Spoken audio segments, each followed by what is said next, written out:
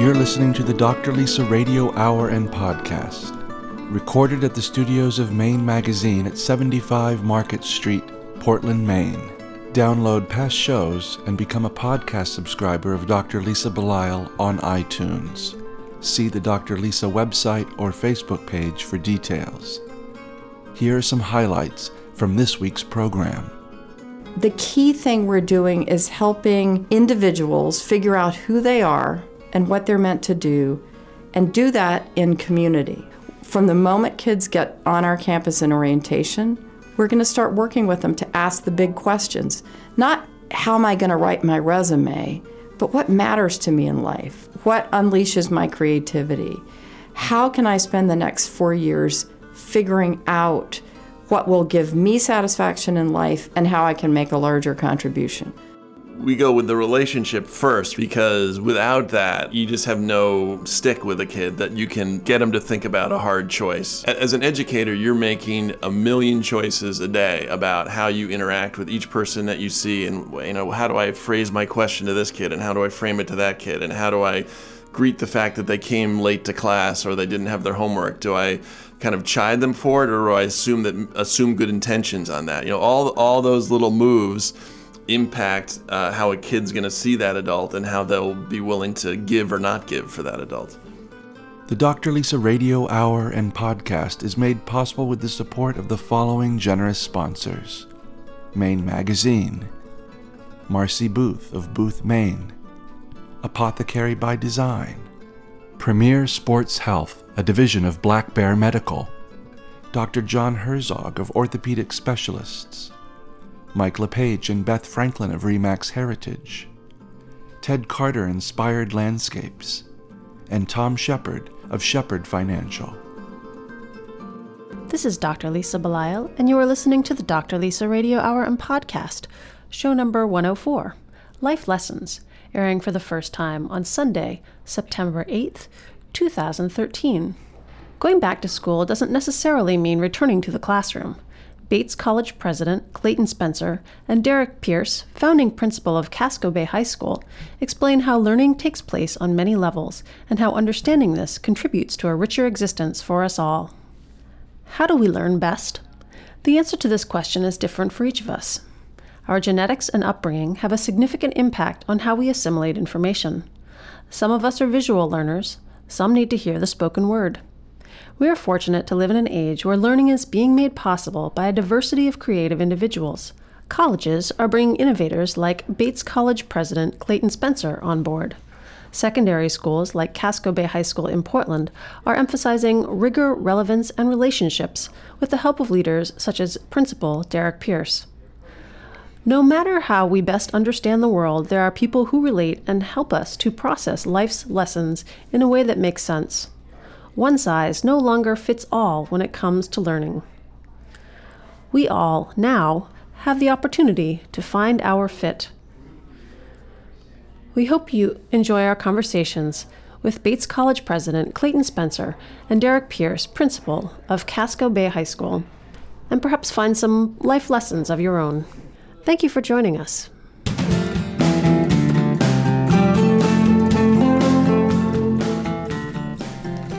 Today in the studio, I have with me the 8th president of Bates College right here in Lewiston, Maine.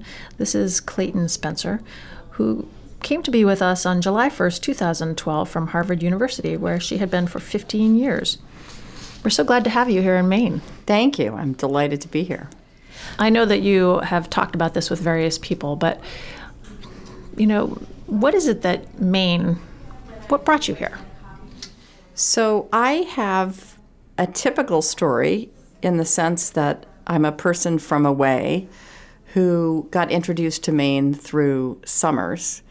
It turns out that the original rusticators in Acadia, there was a big Harvard connection there. So when my then husband and I started working at Harvard, there were two alums who had donated houses on Sutton Island, which is off of Northeast Harbor, and donated them for the use of faculty and families. And so we started going up to a house on Sutton Island when our kids were babies. And that's all we wanted to do and they wanted to do for any vacation for their whole lives growing up. And by about 2003, we decided we'd love to own a place of our own. And so we bought a place on Swans Island, which is off of Acadia, off of Bass Harbor, has a ferry, which was important to me, so that I could actually get stuff over there without having to drive my own little boat, which I have. But there's bad weather, there's other things. So for 25 years, we've been coming up to the area.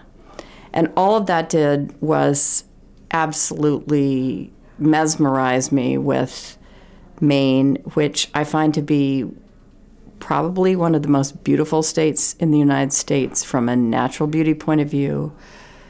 I love the granite, which suggests substantiality to me. I'm not a kind of sandy, beachy kind of person. I love the fact that you're dependent on the weather, that there's a kind of gritty, no-nonsense dimension to the people of Maine that just all appeals to me. So when I had the chance to actually live in a Maine zip code and have 207 on my phone and have a Maine license plate, I couldn't resist. You like the grittiness of the people. I've spent quite a bit of time in Lewiston, and my family is originally from Biddeford, which some people, it's very similar, Biddeford, Lewiston, the mill town, and there's a grittiness to that. Bates is this beautiful oasis in the midst of this very gritty landscape, and yet what you're trying to do is make sort of the boundaries more porous. Absolutely. And we've made a lot of progress that predates me. Don Harward, who was the 6th president of Bates, was extremely committed to community-engaged learning, which means not simply volunteering, which is great in the community, but actually recognizing that the community you live in can be a partner in the academic enterprise. So more than a third of our students actually take courses where there is an active dimension of working in the Lewiston schools or working with Somali refugees or whatever. So you might take a sociology class. That's a kind of living sociology class. And so we have what is known as the Harward Center for Community Partnerships, a big dimension of sort of what we offer as a college. And it takes Lewiston from being the other. So you suggested Bates as an oasis and Lewiston as a sort of gritty urban area, all of which is true. But what you want to do is weave the two of them together. And we learn as much from our partners in Lewiston as they do from us. This isn't a sense of noblesse oblige. It's a sense of genuine partnership. And it's very enriching to the lives of our students. The other dimension is I'm trying as a person who lives in Lewiston to just be out and get involved. So a group of us went to the Franco-American Heritage Gala this fall. I go to the local restaurants, I take walks through there, go to the farmer's market, just to suggest this is a place you want to be and want to live. And I found Lewiston both fascinating but also fun. It does seem to be experiencing a renaissance. I mean, it has a couple of very nice hospitals. The river has been cleaned up. There are some restaurants that have come into town which are on par with Portland restaurants. And I mean, there's something about Lewiston that just you could feel like it's as if spring has started and things are starting to grow again. Right. I don't have a frame of reference to compare. I don't know if there have been renaissances before that have then gone back down, but definitely there's a lot of vitality now, very actively engaged Chamber of Commerce, business leaders, community leaders, working on the Riverfront project, a lot of entrepreneurism, as you suggest. So I think I'm hoping it really will take off. The sense of beauty and history in Lewiston, if you look at the mills, they are to my mind, absolutely gorgeous architecture along the river, and they evoke a history and a sort of key part of the building of the United States and who we are. So to me, it's an inherently attractive place to try to make things happen, and I think that's really true. You're an individual who has had sort of multiple iterations of lives. You began with a bachelor's in theology, and you went into law. And along the way, there are various steps, and I encourage anybody who hasn't read Sarah Bronstein's profile, which is in the April 2013 issue of Maine Magazine, to do so. You seem to be of multiple minds about things. Well, I guess the way to say this is I live life from the inside out. And so I'm always trying to figure out at any given moment what my deeper interests and passions are and how to actualize them in the world. I think one of the greatest privileges in life is to be able to do work that has meaning to you and hopefully has meaning as well to others. So in the early period, I grew up in an academic family. I figured the only thing you do is pick which academic field you do. And all of a sudden I realized that I was more action-oriented, more worldly than being a scholar in religion would have allowed me to be, although I still to this day find the questions there intellectually interesting. So I went to law school always intending to use the law in some sort of public education-oriented domain, and that's what I ultimately did and still find myself doing, although I'm not practicing law anymore. So if you just sort of take life as each next step, it can lead you into pretty interesting places. I feel I've had a lot of luck being able to hop from the rock I'm on to the next rock that looks interesting. In an interview that you did this past spring with the Bates radio station, you mentioned the notion of discernment, which is at least a theological notion, if not a religious notion, and the importance of discernment when it comes to sort of giving Bates students the tools they need to move out into the greater world. What is that about? What is that about? Tell me. So let me take a step back and just frame it a little. It used to be that presidents of liberal arts colleges, like me, would say, a liberal arts education doesn't train you for a job, it trains you for any job. Well, that's all very good and well, but this is a pretty difficult and competitive world to enter these days. And I don't think it's enough for us to say, you just take philosophy or economics or whatever, and good luck to you. And it used to be a sort of point of pride that the better the college, the worse the career services. And my sense is, if you look at the liberal arts and what we're doing, the key thing we're doing is helping individuals figure out who they are and what they're meant to do, and do that in community. So they do it in a residential community while they're on campus, and then they're going into a variety of communities in life. They may marry, have children, and the key things in life are work and love, right? If you can get those right, you can get anything right. So what we're doing is taking the question of purposeful work. What are you meant to do? And by this, I don't mean public service work. If you're meant to work on Wall Street, figure that out. Let's help you get the tools. Let's help you have the experiences while you're at college to prepare you for that work. If you're meant to be a forest ranger, all you want to do is be outside. Let's help you figure that out, get the tools, and do that. So we're taking a very structured approach to this at Bates. From the moment kids get on our campus in orientation, we're going to start working with them to ask the big questions. Not what color is my parachute, not how am I going to write my resume, but what matters to me in life? What unleashes my creativity? How can I spend the next 4 years figuring out what will give me satisfaction in life, and how I can make a larger contribution. So we're going to start that on day one, and that will be a process of discernment, working with our students in very structured ways over the course of 4 years. And then we'll have a series of practical experiences to make sure that they are filling their toolkits with tools they will need when they graduate, so that I hope we will be an example of a very engaged model of the liberal arts, deeply intellectual and personal in all the ways that education is supposed to be, but also providing connectivity to what's important as an adult in life.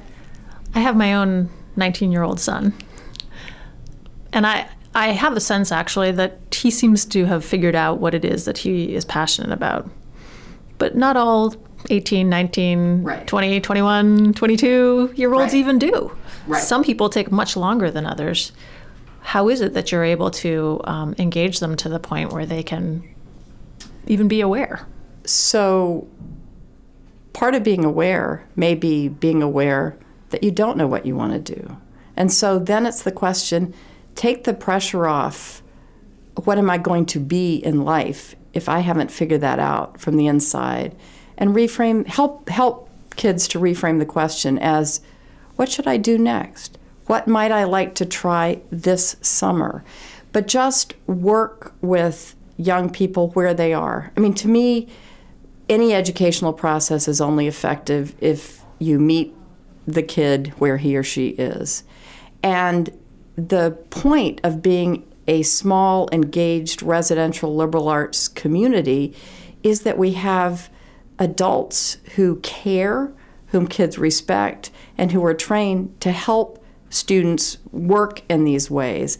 I have a son also who's graduated from college, but on a longer trajectory of figuring out exactly what he wants to do. And the point really is to work with kids in a variety of ways, and different models work with different students at different stages.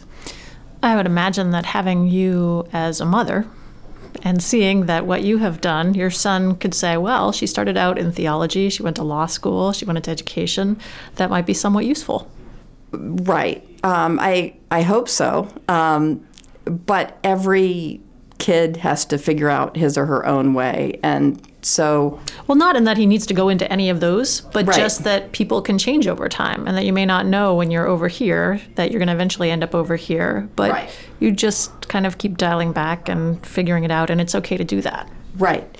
And taking life or problems in pieces so that you can actually not have a concern about where you're going to be when you're 70, when you're 24. And that's my big message to any human being is take a problem where it is, carve it into tractable pieces that you can get your arms around, and then take a step. And if you sort of bring it down to a manageable size and a manageable time horizon, it gets a lot easier to make decisions. We'll return to our program in a moment. On the Dr. Lisa Radio Hour and podcast, we've long understood the important link between health and wealth. Here to speak more on the subject is Tom Shepard of Shepard Financial. I've often been asked, what is the difference between debt and leverage? Debt is heavy. Leverage is light. Leverage makes things easier so that you don't use up or burn out. Debt makes things harder so that you can't maneuver as well. Leverage is a form of symbiotic relationship, shared resources. Debt is often acquired due to selfish striving, and the repayment of it is fearful, while repaying leverage, which was used gracefully, is almost a gift. Debt is owing more for what could not be afforded. Leverage is using less in order to save more. Leverage creates, debt steals. So whether it's money or time or energy, remember that the antidote to debt is a proper relationship with leverage. To To learn more, contact us at shepherdfinancialmaine.com, and we'll help you evolve with your money. Securities offered through LPL Financial, member FINRA SIPC. Investment advice offered through Flagship Harbor Advisors, a registered investment advisor. Flagship Harbor Advisors and Shepherd Financial are separate entities from LPL Financial. There was a time when the apothecary was a place where you could get safe, reliable medicines, carefully prepared by experienced professionals, coupled with care and attention focused on you and your unique health concerns. Apothecary by Design is built around the forgotten notion that you don't just need your prescriptions filled. You need attention, advice, and individualized care. Visit their website, apothecarybydesign.com, or drop by the store at 84 Marginal Way in Portland and experience pharmacy care the way it was meant to be. In Maine, we have an interesting, it's an interesting landscape. And having lived here most of my life and having been a doctor in southern Maine and northern Maine and various other places, the county jail, various places, it seems that sometimes it's hard for people who are well educated to understand other people who didn't have an opportunity to be well educated and know that they are extremely intelligent and learned much through their lives, through the hard work, through whatever, working on a lobster boat or working the family farm. And I never realized this myself because I just went through and got my education. Everybody around me, we all got our educations. But, it wasn't until I got to the other side and had someone very close to me who didn't get a college education, try to kind of open my eyes as to how much I didn't realize other people already knew. Absolutely. Do you see that that's an issue ever with Bates kids who come in who... Absolutely, I do. I mean, I think that's one of the reasons that the amount of community engaged learning we do is so important. But absolutely, it's an issue. There's some aspects of college life that, some of the partying and other stuff that goes on, and then our custodial staff is picking up the pieces. And there are a variety of ways that we've actually begun thinking and talking about to say, how do we actually get the kids in the dorms to sit down with the custodial staff and say, wait a sec, what would it be to be walking in your shoes on Monday morning? So it's definitely an issue. And that's why my message of authenticity and live from the inside out is meant to give voice to the notion that people bring their gifts. They develop their gifts in a variety of ways, and they use them in the world in a variety of ways. And I hope that my own children, and I hope Bates students gradually come to realize that anybody who is working with diligence, integrity, skill, all of those things, is deserving of respect, is interesting, is someone you can learn from. So I think it's a hugely important message, and I think there can be stark moments in a state like Maine, which has the kind of economic climate it does. I remember, as I said, having lived here many years, I remember one particular tragedy that occurred with a Bates student and a non-Bates situation. And the sense that I have had is that some hope was born out of that tragedy, that it certainly, this death that occurred was horrific, and it shone the spotlight on Bates in not the best way. But it seems as though things have actually, there's been some hope to come out of that.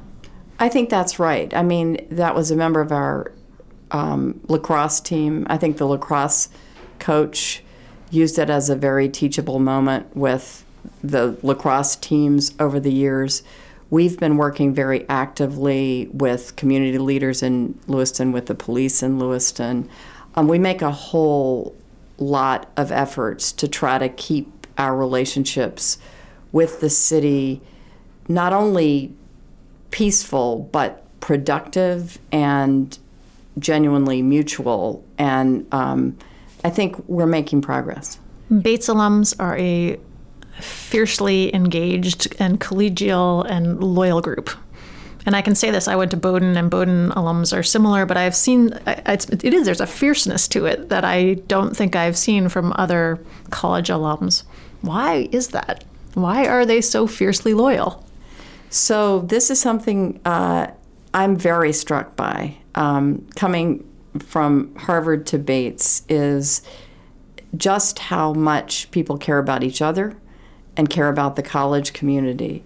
There is something, I think what I would say, what I've noticed is there's certain campus cultures where the currency of the realm is individual achievement. And it's what I do in my biology course that makes me, slightly better than you are and slightly more likely to get into med school. At Bates, that is not the currency of the realm. The currency of the realm is that there is a palpable sense that there is a common good, a sense of community on campus that is certainly equal to, if not more real than the notion of individual accomplishment.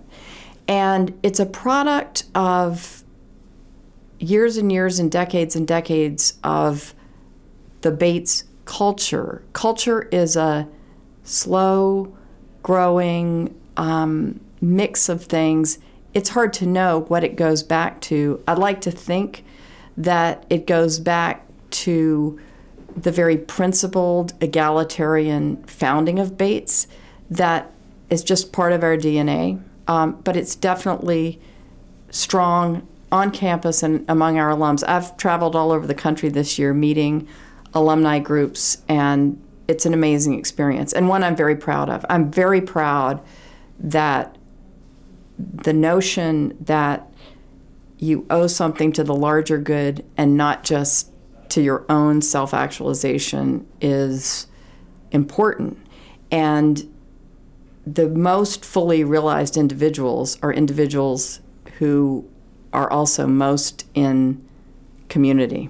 I mean, from the medical world, the studies they do, the people who are happiest, healthiest, live the longest are people who have strong social connections and know how to give to others as well as receive for themselves. I know you're going to continue to do good work at Bates. Is there one thing that you hope will be your legacy at some point, someday, when you eventually leave?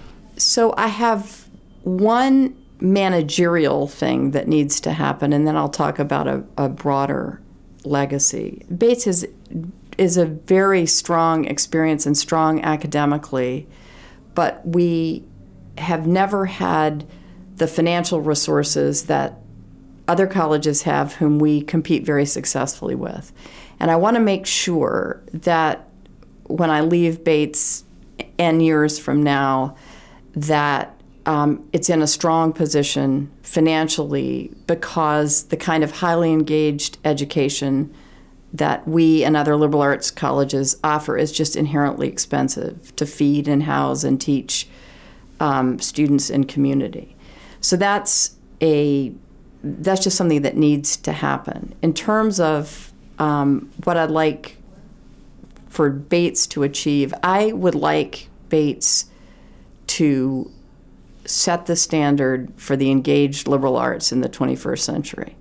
And by that, I mean we deliver an excellent personalized education on campus in residence, with all of that means knowing that we're working on the total human project with these students.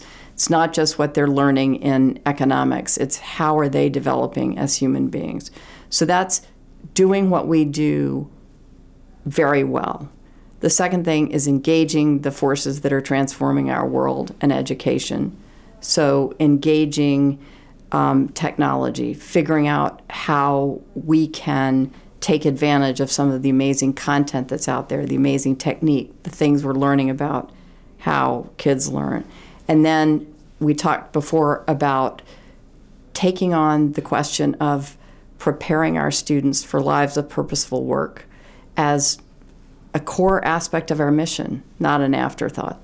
So all of those things to me will create the model of the liberal arts for the next 50 years, and I want Bates to be at the front end of that. That is a very laudable goal. I'm privileged that I have been able to spend time with Clayton Spencer, the 8th president of Bates College in Lewiston, Maine. And thank you for all that you're doing to educate our children and to connect with the community at large. Thank you so much for the opportunity to share my hopes and dreams with you.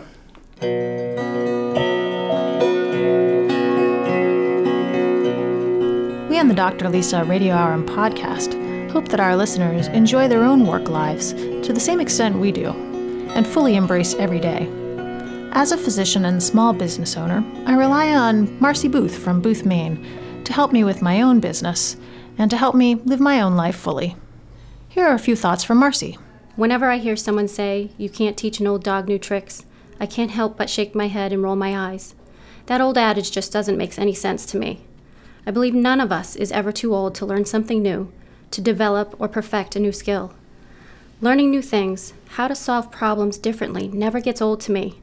And whenever I am working with a client, I try to teach them something new about planning, projections, human resources, give them a fresh perspective on their business, or how to be more efficient in one area, so they can focus greater effort on another. The next time you hear that old dog saying, shake your head too, and remember, you're never too old to learn something new. I'm Marcy Booth. Let's talk about the changes you need. boothmaine.com. This segment of the Dr. Lisa Radio Hour and Podcast is brought to you by the following generous sponsors. Mike LePage and Beth Franklin of RE/MAX Heritage in Yarmouth, Maine. Honesty and integrity can take you home. With RE/MAX Heritage, it's your move. Learn more at rheritage.com. Using recycled sails collected from sailors and sailing communities around the world, Seabags designs and manufactures bags, totes, and accessories in Maine on Portland's working waterfront. From the best-selling classic Navy Anchor Tote to fresh new designs, Seabags offers retired sails another life by turning them into handmade, one-of-a-kind nautical-inspired pieces. Please visit the Seabags store in Portland or Freeport, or go to www.seabags.com to browse their unique collection.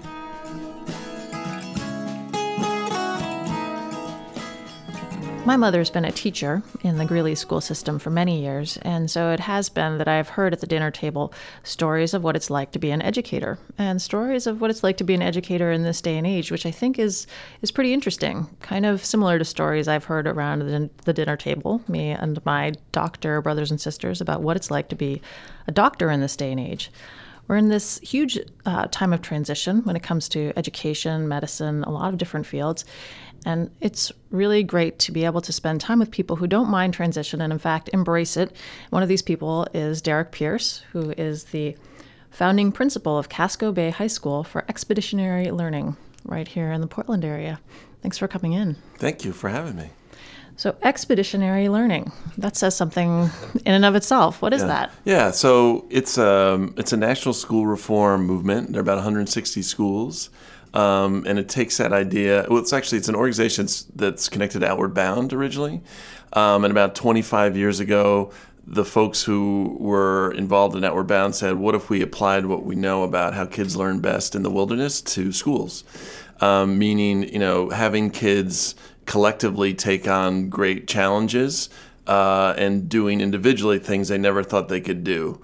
So not just in a wilderness setting, but do that in an academic setting.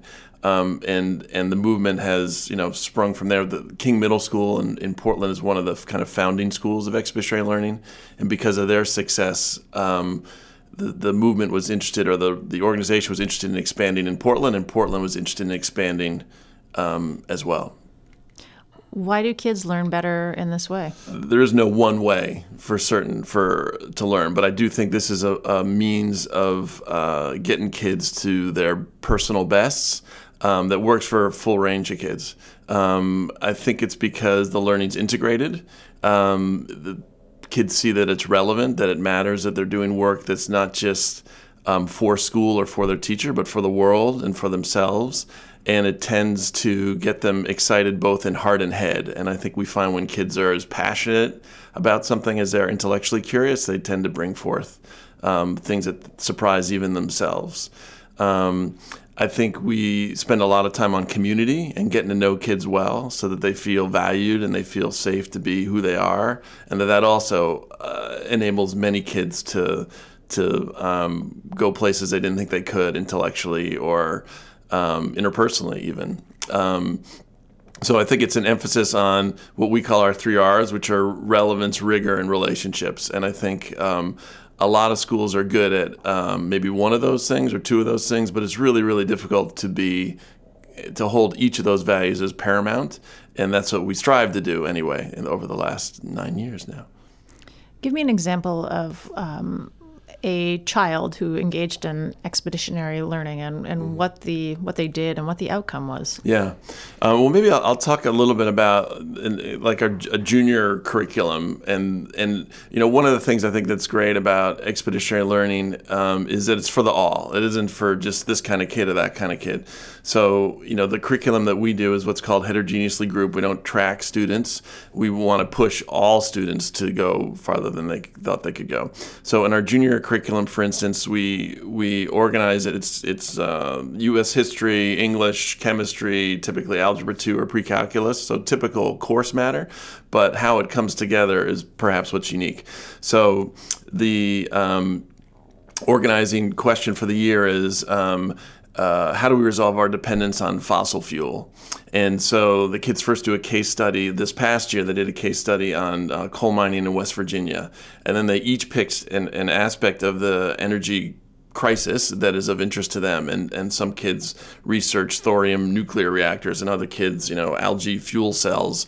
And then they each had to develop what we call a white paper, like a policy brief that would be given to policy leaders. And then they developed a presentation which they presented as part of an energy symposium to local city councilors, people in the energy industry, experts in the community. And they had to present not just what they know, but what do they propose happen. And then we had a small grant process where some people are trying to go further with those ideas. If there were, there was, for instance, a student that was writing about what should be the insurance, how we should deal with insurance after natural disasters, given global warming, given that people who live by the coast are more likely to get ravaged, and how do we sustainably finance that over time. After that, the kids studied the literature, the music, the culture of West Virginia, and we actually took the whole class to West Virginia. They raised a lot of money for that. And then they did some service down there. They interviewed some senior citizens, many of whom have been involved in the coal industry. And then they created these multimedia oral histories of the folks that they interviewed, using photography, using film, using their own writing, and put together about a 2-hour DVD telling these folks' stories. So over the course of the year, that involved chemistry and the studying of the energy issues, and involved math and their presentation of the statistics to support their ideas, and obviously a ton of English and history to kind of create excellent work. We want kids, they may do kind of fewer, tests and papers, or they do those kinds of things, but what they do, we want every year kids to do excellent work that requires tons of drafts and which has, could meet professional standards in terms of the quality. So that kind of work, I think, helps transforms kids' lives. There was a kid named, I probably shouldn't say names, but there was a kid who was, very much at risk of dropping out, had kind of come from a reform school. And when she went down to West Virginia a couple years ago as part of this junior journey, it changed the game entirely for her. And she came back a new student, and she got more credits her senior year than any kid we've ever had in the history of the school. And this was a kid that good money was on that she was going to drop out. And I think when kids have experiences with other kids, first of all, that they feel a part of a community that cares about them and matters, and when they feel their own greatness firsthand through work they do, that's transformative. So that's the goal, to get those two things going. One of the R's that you've described, you said it was rigor and relationships. I don't remember the other R. Relevance. Relevance, okay. Yeah. I can see the relevance and I can see the rigor as it comes to academia. Yeah. What about relationships? This really isn't something that we focus on in traditional education. Unfortunately, though, I think I think elementary schools typically do a big deal of it, but it's sometimes a verboten concept in high schools, as if that doesn't matter for teenagers, when I think it matters perhaps more than any other age group. And I think we look at it in a whole bunch of ways. We look at that kids feel meaningfully connected to other kids and across the school. So, for instance, we have our freshmen each do kind of profiles of seniors, and seniors are paired with a freshman, and they write a letter to a particular freshman saying, here's my advice for how you live your high school life. We value relationships between students and teachers, obviously. We have advisories and other structures which enable teachers to work with kids more deeply, so they're working with fewer kids but more often, and also often over multiple years. We try also to have kids connected with the outside world, with mentors in the community through internships and other opportunities. We try to make sure we have a meaningful relationship with parent, teacher, and kid. And parents are often shunned in high school. Like, don't kids kind of give that message implicitly or explicitly to parents? And schools sometimes send that message to high school parents. And we want to partner because we are all about, all parents, teachers, kids all want the best for their kid. And there's a lot of common interest there that's typically not capitalized on. And then I think it's about the relationship to a community, an individual's relationship to a community, and feeling a part of something bigger than themselves and something that you care about and is gonna bring out your best self because you want to better that community, both the school community and then Portland, and then even bigger than that, hopefully. The goal of the Dr. Lisa Radio Hour is to help make connections between the health of the individual and the health of the community. The goal of Ted Carter Inspired Landscapes is to deepen our appreciation for the natural world. Here to speak with us today is Ted Carter. I've been self-employed my entire life. From the time I was a young teenager, I started in the landscaping business and never stopped. As I've gotten older, I thought, as I get older, maybe things will get easier and maybe I won't have to work quite as hard. Well, I find myself working even harder. The human spirit is a fascinating thing. I think that the universe gives us just enough that we can bear and just sort of throws it out there and says, okay, so how is my spirit going to handle this in a mature fashion or an immature fashion? What works for me? What doesn't work for me anymore? I always bring things back to nature. And my work in landscape design and contracting is a pretty arduous work. It's not a get-rich-quick type of a thing. It's a long, slow build. And I think that if anything, it's taught me to be patient, to work hard, to be proud of what I do, and really watch how others interact and engage with the landscape. I'm Ted Carter. And if you'd like to contact me, I can be reached at tedcarterdesign.com. We'll return to our program after acknowledging the following generous sponsors. Dr. John Herzog of Orthopedic Specialists in Falmouth, Maine. At Orthopedic Specialists, ultrasound technology is taken to the highest degree. With state-of-the-art ultrasound equipment, small areas of tendinitis, muscle and ligament tears, instability, and arthritic conditions can be easily found during examination. For more information, visit orthocareme.com or call 207-781-9077. At the Dr. Lisa Radio Hour and Podcast, we believe we are helping to build a better world with the help of many. We'd like to bring to you people who are examples of those building a better world in the areas of wellness, health, and fitness. To talk to you today about one of these, fitness, is Jim Greatorex, the president of Premier Sports Health, a division of Black Bear Medical. Here's Jim. Did you watch the Olympics last year and see the athletes wearing that funky tape on their shoulders and wonder what the heck is that deal? Well, it's called kinesiology athletic tape, and it works like an orthopedic brace without limiting range of motion. It provides stability for muscles, joints, and tendons and helps reduce pain while maintaining flexibility for better support and increased endurance. So if you have knee, shoulder, ankle, or foot pain, or have that one muscle that just flares up after increased activity, come in and have our staff help you out. We'll have you performing like an Olympic beach volleyballer in no time. I'm Jim Greatorex, president of Black Bear Medical. Come on in and see our trained staff down at 275 Marginal Way and at www.blackbearmedical.com. When we had Billy Shore on our show, and he's the founder of Share Our Strength, which is a national childhood hunger relief organization, he talked a lot about an individual that is all about the courage to teach. You know, he's actually written multiple books about having the courage to teach. And I think this is something that we forget, that you can come out of your education and be enthusiastic about teaching and love children and love, learning and sharing this love of learning. But then over time, it really can be very challenging to work within the system. Mm-hmm. Yes.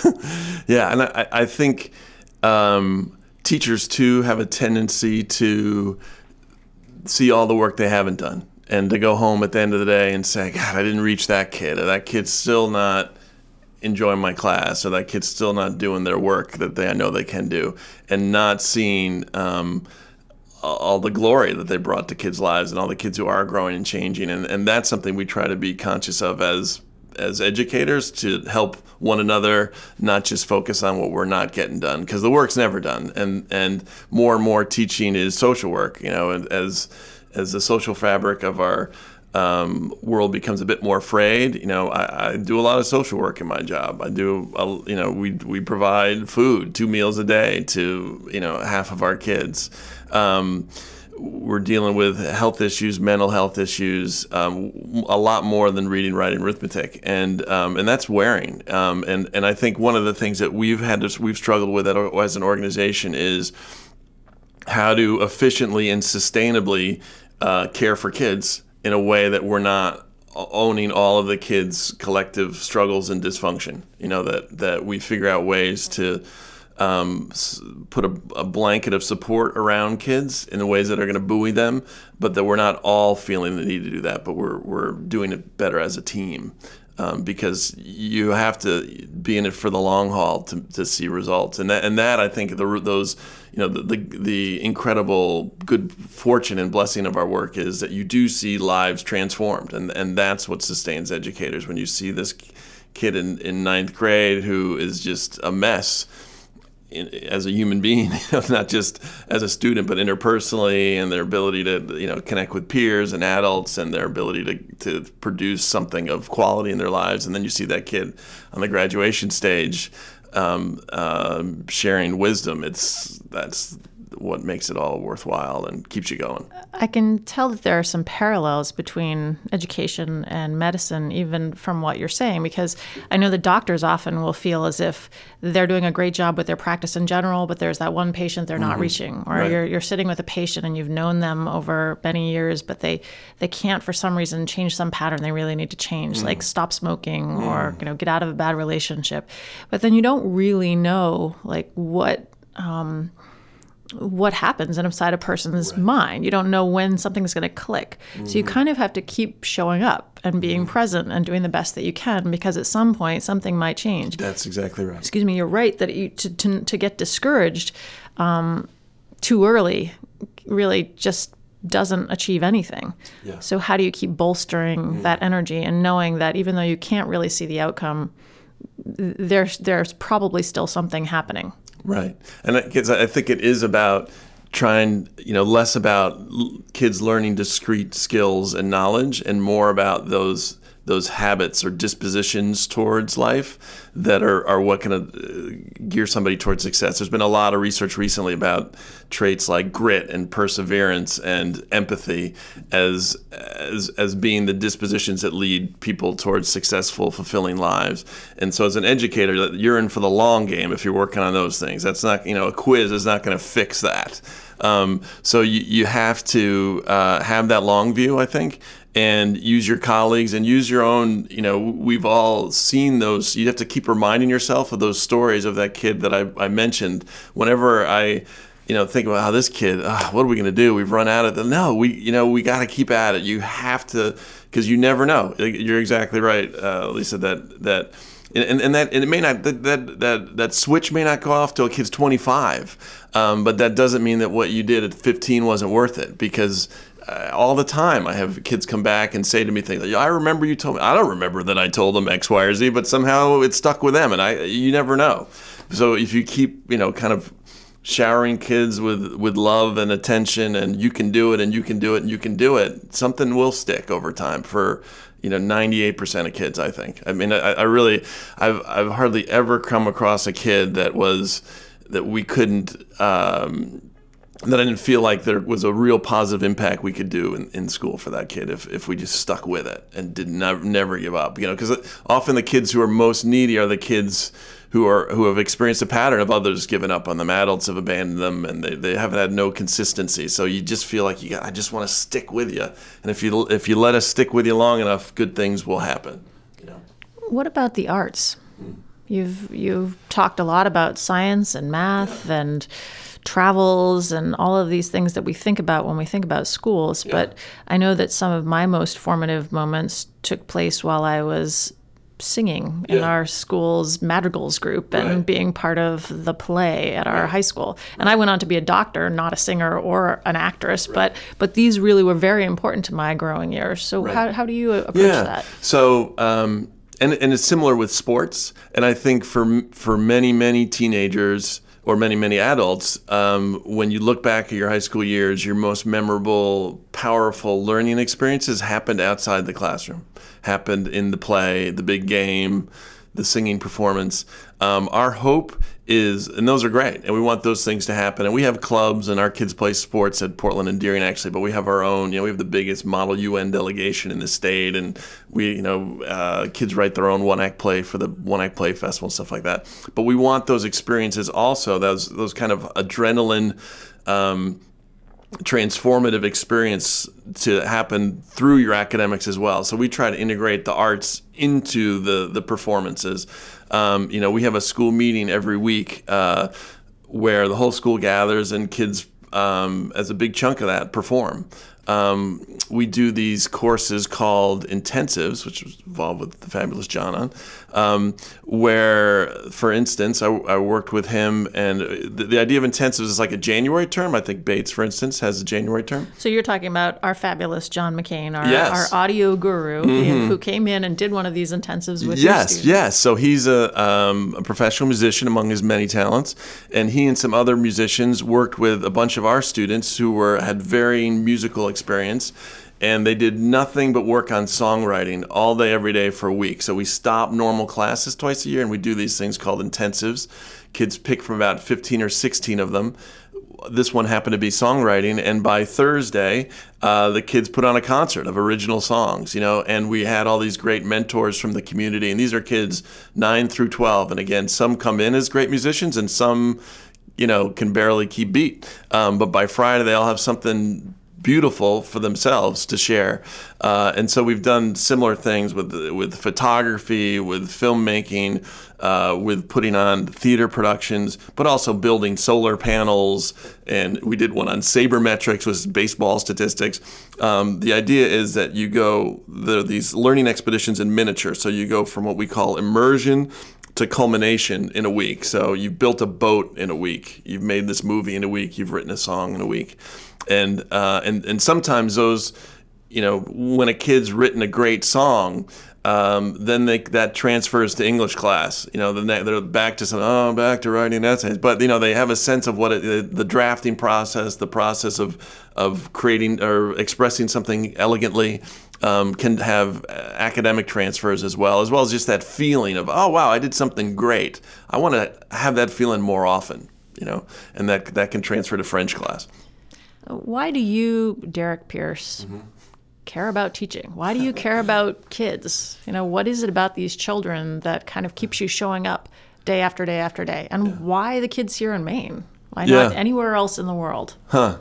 Well, I'll start with the second first. I mean, I think Portland's demographics are especially exciting to me because we do have kids from all over the world, and we have kids of all different kind of socioeconomic status who are comfortable and accustomed to being in school together. And I think there's some, the possibilities of the American dream seem pretty deadened in other parts of the country where there's more social stratification, and in Portland it feels like there's some real opportunity for all kids to achieve something excellent, and that's really exciting to me as an educator in Portland. Why I do this work, I feel incredibly lucky to be able to do this work because I love being around kids. I love learning every day. I love being around adults who care and love kids and want to help kids, and it's very,